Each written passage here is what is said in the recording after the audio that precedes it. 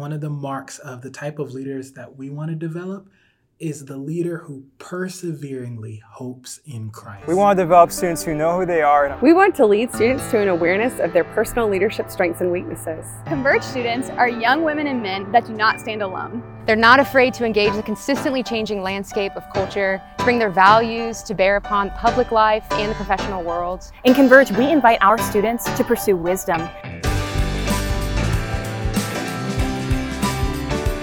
Brought to you by Converge, this is Beyond Qualified.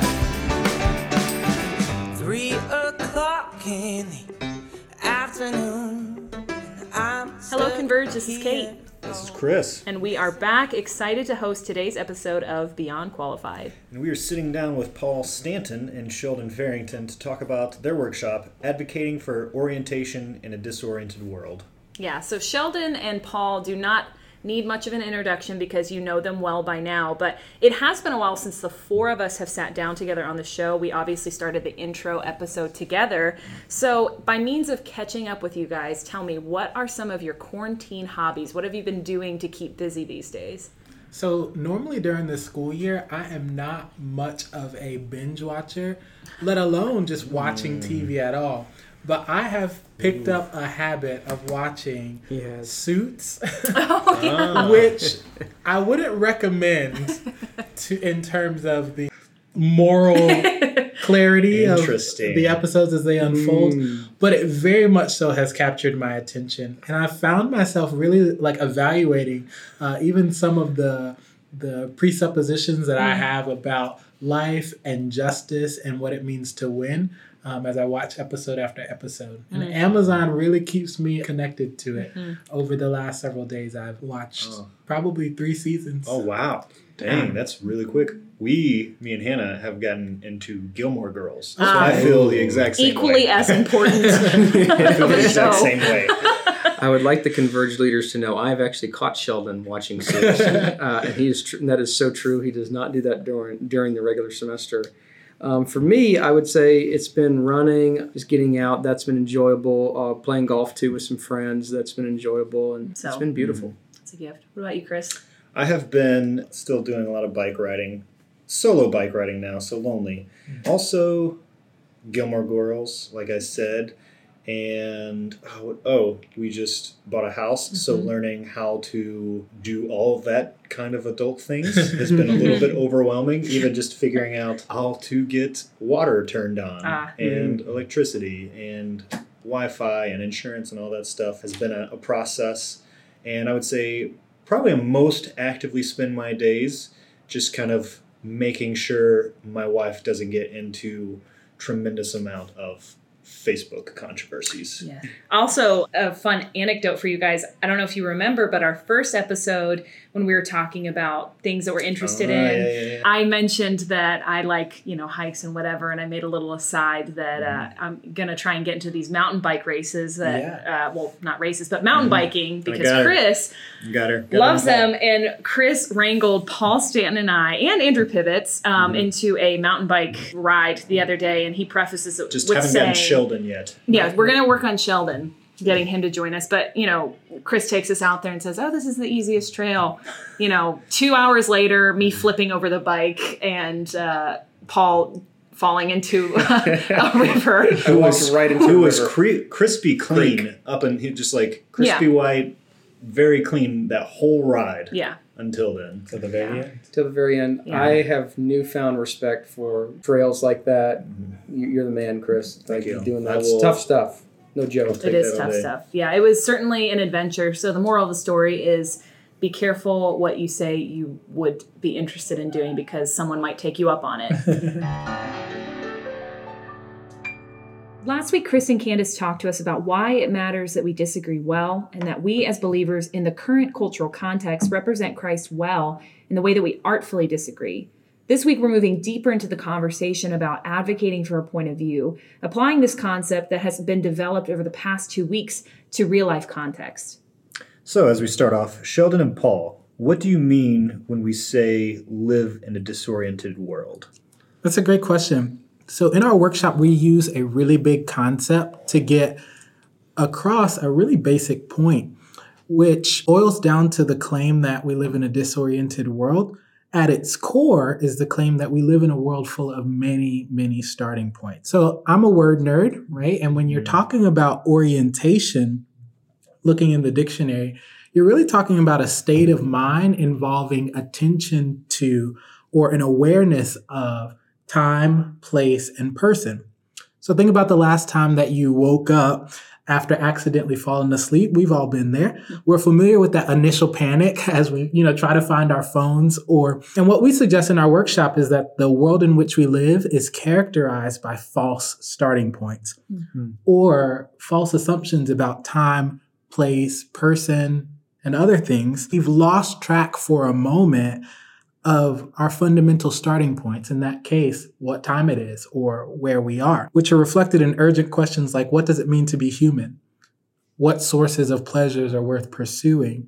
Or what is true and good? And so from that basic starting point, we want to demonstrate that all of us in many ways have bought into these false starting points compared to that which is consistent with the purposes of God or the goodness of God and the redemption that God invites us to participate in through our life and leadership. And so functionally, the disorientation of our world is characterized by ideas that are not aligned with what we recognize as reality, what God has told us. And these ideas impact everything that we do, think, and believe. So then what does it mean for leaders, or rather what specific challenges are presented to leaders who are leading in this disoriented reality that you've just described? I think one of the basic challenges is that we just don't know that we're disoriented, which, like I said, can have profound implications for everything that we do.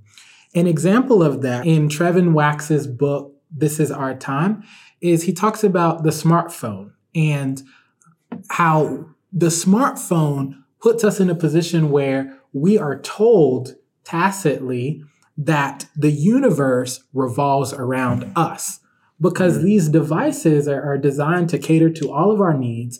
They give us access to apps that enable us to curate views and ways of viewing the world tailored to what our value sets are.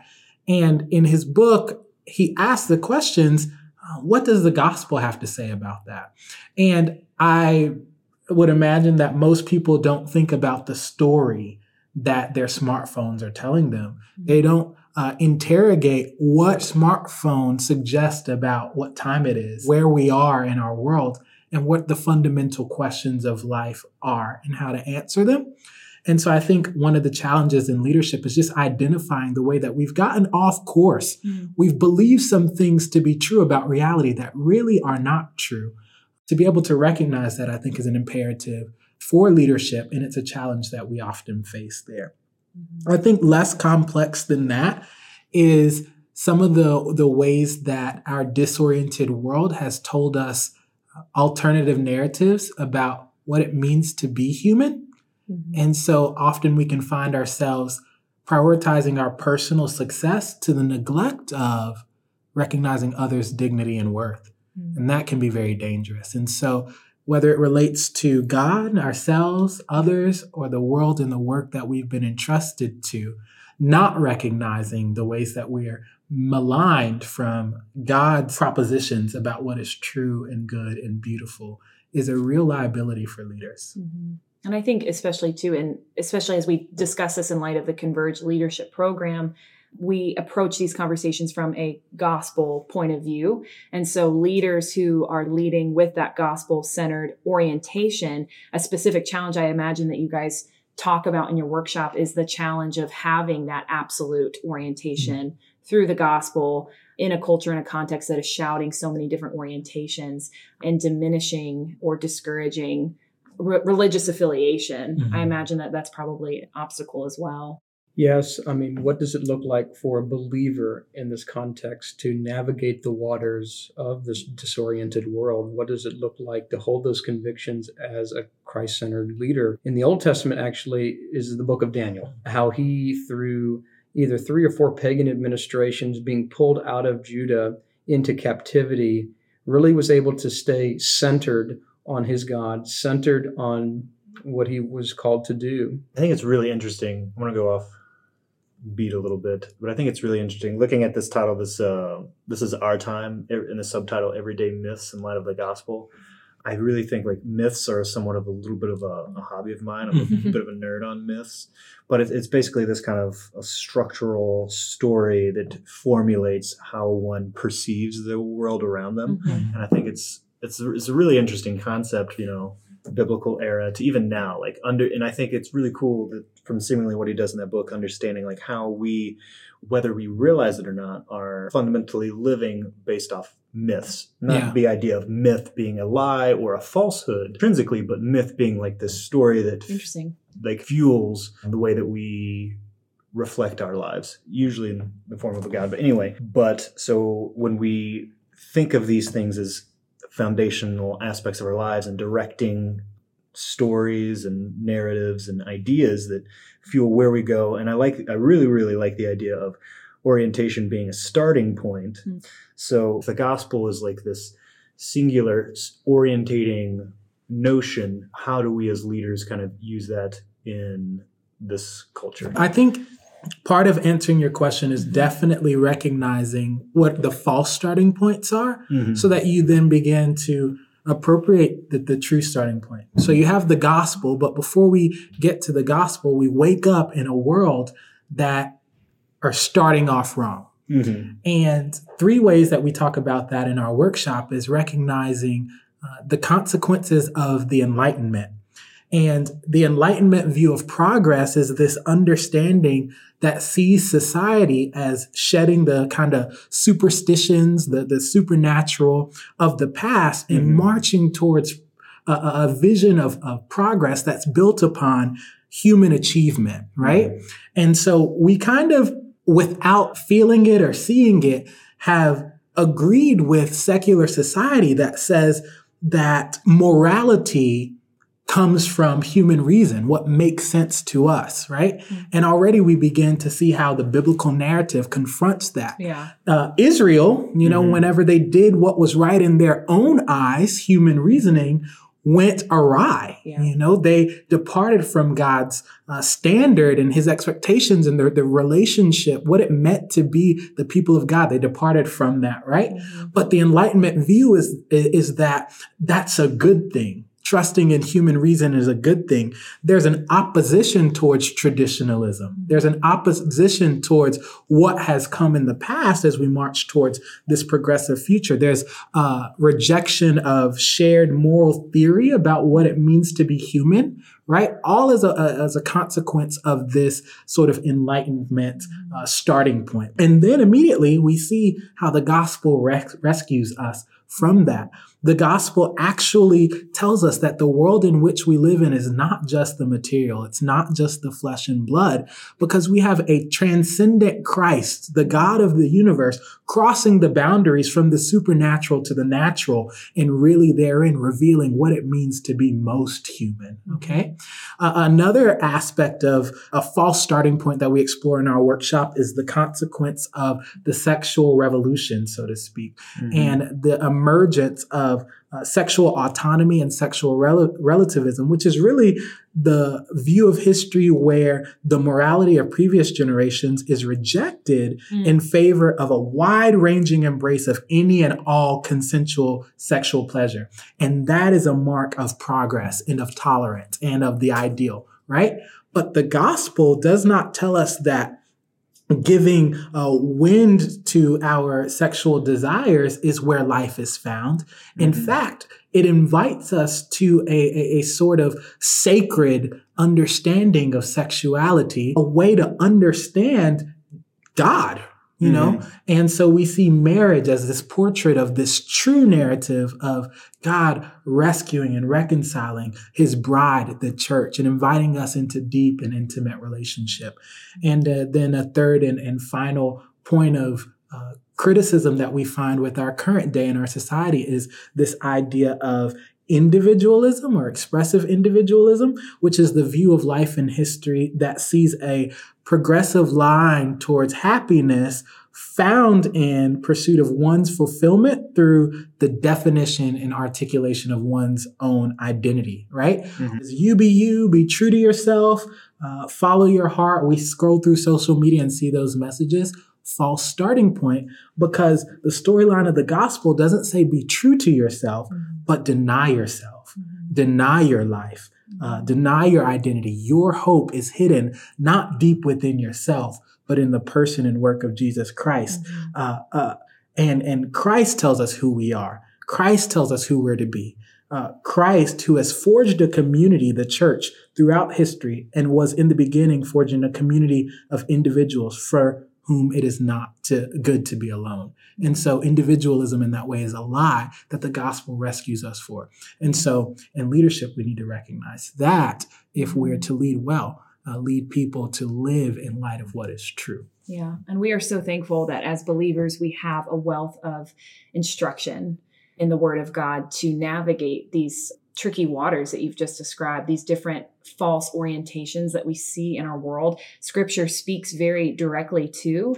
And I know that in you guys' workshop, you discussed the life of Daniel as a model for orientation. So talk to us a little bit about that. What do we see in the life of Daniel that offers us some hope and some instruction as we advocate for orientation in a disoriented world? Right. And even Daniel's name speaks to this. His name means God is my judge. Mm-hmm. And so beginning even by his name that was given to him, he's already oriented in that fashion of, hey, this calling is given to him on his life. And for those listening, Converge leaders, Daniel was very young, pulled into captivity. He was of nobility. He was pulled in chapter 1, Daniel, into the Babylonian captivity, and he had to make a choice at the very beginning. Should I take the king's choice food or should I not? And Daniel chose obedience there. And throughout a whole theme that you're going to see here is Daniel prayed, he obeyed. But at the very beginning, he makes a crucial decision of he stands for his convictions. He stands for not taking the king's choice food. And if you think about it, that should remind us, and Daniel being a Hebrew would have known this story as well, back to Genesis chapter 3, where they took the food that they should not have taken. So Daniel would have been well aware of that choice that he was going to make, but yet he chose obedience in that. And then you see him going into the second chapter when the king is asking for an interpretation of a dream, and they don't know what's going on. And in humility, Daniel addresses that and goes, hey, why are all the people of wisdom in this kingdom going to be slaughtered? And it even goes back to what he says in the 14th verse of chapter 2. It says, and then Daniel replied with prudence and discretion. Mm-hmm. And we heard Dr. Pryor earlier in the beginning of the semester tell us and talk to us about the word prudence and how that was important. And you see Daniel here advocating for that. And he goes back and he prays with the three of his friends. And he gives God praise for the answer that he's given him. He also does that. He does it in private, but he also does it in public. Mm-hmm. And so when he's brought back in front of the king, he gives God credit immediately. He gives God credit. He doesn't say, hey, this doesn't come from me. It comes from the God in whom I've served. And sometimes that can be difficult for us when we're in a disoriented world and we're around an environment that we just don't feel comfortable even say, no, the Lord really blessed me in this way. I want to encourage you. We can do that and stand in conviction and still be free to do that. You move to the third chapter, Shadrach, Meshach, and Abednego going through the fire, having to stand up and say, no, we won't bow down to the statue. We won't give in to that. And then you go to the fourth chapter where Nebuchadnezzar is being humbled in that chapter. And Daniel confronts him and says, hey, you need to be humbled. You need to strip away from your sin and be humbled. The king didn't listen, but eventually Nebuchadnezzar came around and repented of that. You move on to one of the predominantly known chapter in Daniel, into 6. And you see Daniel is put in charge of this whole kingdom. He was a government official. He was a politician. We all wish that politicians were like Daniel because he was honest. And in the very beginning of that chapter, the only thing that those guys could find against Daniel was his devotion to his Lord, to Yahweh. And so they decided to attack him on that basis. Let that be said of us. And then eventually, as you see throughout that, King Darius at this time, Nebuchadnezzar's off the scene. This is Darius now. He goes in, and as they're getting ready to throw him into the lion's den, he's burdened by that because a decree was given that no other god could be paid petition to. And Daniel decides to continually pray to his God, and he does, and they turn him in for it. And you see just the influence that Daniel, being this Hebrew, had on this pagan king. By the way, Daniel served about 3 or 4 pagan kings. It's interesting that all of them turned to him. Daniel never turned to them. And we see just the faithfulness of God throughout all of it. And obviously, you know the end of the story. He comes up out of that tomb and I'm stealing this from somebody. I think it might be N.T. Wright. I don't know. It might be Tim Keller. A lot of good things come from him. Yeah, yes, sir. So I can't remember who this is from, but in a picture of like Daniel coming out of that tomb is where we see Christ coming out of the tomb as well. Sent into the lion's den, obviously wanting to slaughter, but then he comes out because of the God whom he constantly served. And so to wrap all this together, why bring up Daniel? Why is this important for us today? And it just shows you that we can stay oriented vertically and horizontally in this world today. We have so many things vying for our attention today that we can turn here, turn to the left, turn to the right, go this way, go that way. When Daniel gives us an example of just how to stay oriented, how to stay connected to the Lord and still go throughout our daily lives and live in harmony, and sometimes not so much harmony, with the world around us. And also it points to Christ later, because later in the book, it actually prophesies about the becoming Messiah. And so we present Daniel to you. We encourage you as Converge leaders, just be that modern day Daniel. Be that modern day Daniel of stepping out, stepping into whatever context that you have, and stand firm in what you believe, but do it in humility as he did, and shine the light of Christ. It sounds like a major theme of your workshop is that to maintain a gospel-centered orientation in this world often means being in direct opposition to the orientations that are presented to us by culture. So my question for you two is, what practical advice would you offer Converge students in light of the topic that you've presented here today, in light of the life of Daniel that you just shared with us? What are some practical tips and advice that you would offer as we seek to maintain that gospel orientation, knowing that it puts us in direct opposition with the world around us? There's so much that we could say there. Our workshop is full of practical tips. We kind of enumerate about 8 things that are... should include those 8. Exactly 8 things. Exactly 8 things. No more, no less. The first of which is recover a biblical worldview. We've got to do our due diligence to see what thus saith the Lord, what God has revealed about life and its priorities. Our allegiance is to one God who created and ordered the world for his glory and for human flourishing according to his will. And we've got to build knowledge. We've got to found and ground our life on that truth. We've got to explore the Bible, recognize the fallen condition of our world and the answer that God gives. Because as Daniel led in a secular context with convictions built upon who God was and who God had set him apart to, we also must lead in that way. A second thing is to confront malign belief, right? Which is really an exercise of humility, which I think has been a theme of the season thus far in the podcast. But this is an examination of your own personal assumptions against the biblical arc of the gospel. So continue to explore the application of the gospels to matter of life. Part of that sort of confrontation of malign belief is inviting your community to speak into, to challenge, to confront you on what's off, and being open to that.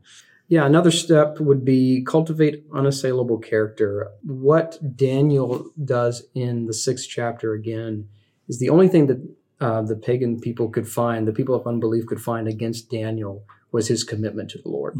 The only thing that they could find against him, it wasn't his government doings, it wasn't his, his actions, whatever it was professionally, they couldn't find anything. Oh, he lied on this, or he cheated on that. They couldn't find that. But what they could go to was his commitment to the Lord. And when that sticks out like that, that means that must have been evident to the people around him. That must have been showed in and showed out. Not in a bad way, but in a humble way of that. I would also say pray for favor and compassion, as we see also in the 1st chapter of Daniel, when he's going up asking and requesting not to take the king's choice food, and the Lord granted him favor and compassion. So we have to pray for that when we're amongst people that maybe your boss currently right now, as you're away from liberty, is not a believer. And you need to have favor and compassion before them. And I would just encourage you, pray for that, because we see it modeled in Scripture, and it's definitely for us today as well. Yeah, and I think one really, really important point of practical application that we urge students towards is studying the ideological influences of the day. I think that's something that's not really encouraged. That's not a discipline that we have developed. But we want to be people who, believing what is true based upon the gospel, the good news of Christ, we develop disciplines of analysis that will help us to evaluate our contemporary context and conceptions of time and progress that rival the biblical narrative. And even Daniel, right, when he and his Hebrew friends were carried away into Babylonian captivity, it says that God gave Daniel, Hananiah, Mishael, and Azariah learning and skill in all literature and wisdom. They were set in a cultural context different than the kingdom context they had been carried away from. And their success depended upon their study of the literature and the language of the Chaldeans, right? And the reality of the matter is that this corpus of information that they were set to study included sign lists, word lists, paradigms, legal materials, all kinds of religious documents, fables, omen texts, including those about devils and evil spirits, astrological and mathematical texts, economic data, as well as historical materials, according to Wiseman, a biblical scholar there. And so we recognize that the language and literature of the Babylonians would be the general body of knowledge known and studied in Babylon. Yet, they didn't study these things to conform them, but to recognize and challenge them as they sought to live faithfully. And I would say this too, we see that also in the life of Daniel, that Daniel was out and about. I mean, he was in the king's high court. He wasn't hiding in his ivory tower, just divulging all of this information. He was out doing the work. And so as you do this, we want you to be just loose in the fact that you can have an orientation, but still interact and love and care and minister to people that aren't of your same convictions and standards, and still do that with humility. Yeah. And with all of this, just the high demand for obedience and the necessity of understanding others and having humility, I think that one of the marks of the type of leaders that we want to develop is the leader who perseveringly hopes in Christ. Yes. The God who was faithful in Daniel's time does not grow weak. Yeah. He will be faithful in our time, empowering people like you and me and our students to be his witnesses until Christ returns, to establish his kingdom and make all things new. So we can't lose heart. You cannot lose heart. You have to hope in Christ. Here's a recap of today's episode with some practical takeaways that you can implement today. Sheldon reminded us today that the gospel doesn't tell us to be true to yourself, but to deny yourself. For your life, your identity, and your hope is in Christ alone. Today, consider the many influences of culture on your life and identify the ways in which you have been persuaded or pressured to deny scriptural wisdom in favor of going with the grain of the world. Be honest with yourself and with the Lord. Ask him to illuminate to you his word and help show you the areas of your life that need to be reoriented towards the gospel. Paul shared with us Daniel's story from the Bible, reminding us that Daniel was faced with a crucial decision at a very young age. Will I obey the Lord and stand for our gospel-centered orientation, or will I surrender to the pressure of the orientation of the culture that I am in? Today, write down a list of your convictions as a believer first and a leader second. Find biblical passages to support those convictions and ask the Lord for courage to stand firm in this disoriented world. Next week, Sheldon and I will be sitting down with our friends Michael Fromack and David Klaus, discussing their workshop, Advocating for Others. I'm so looking forward to being with you all again. Join us next week on Beyond Qualified.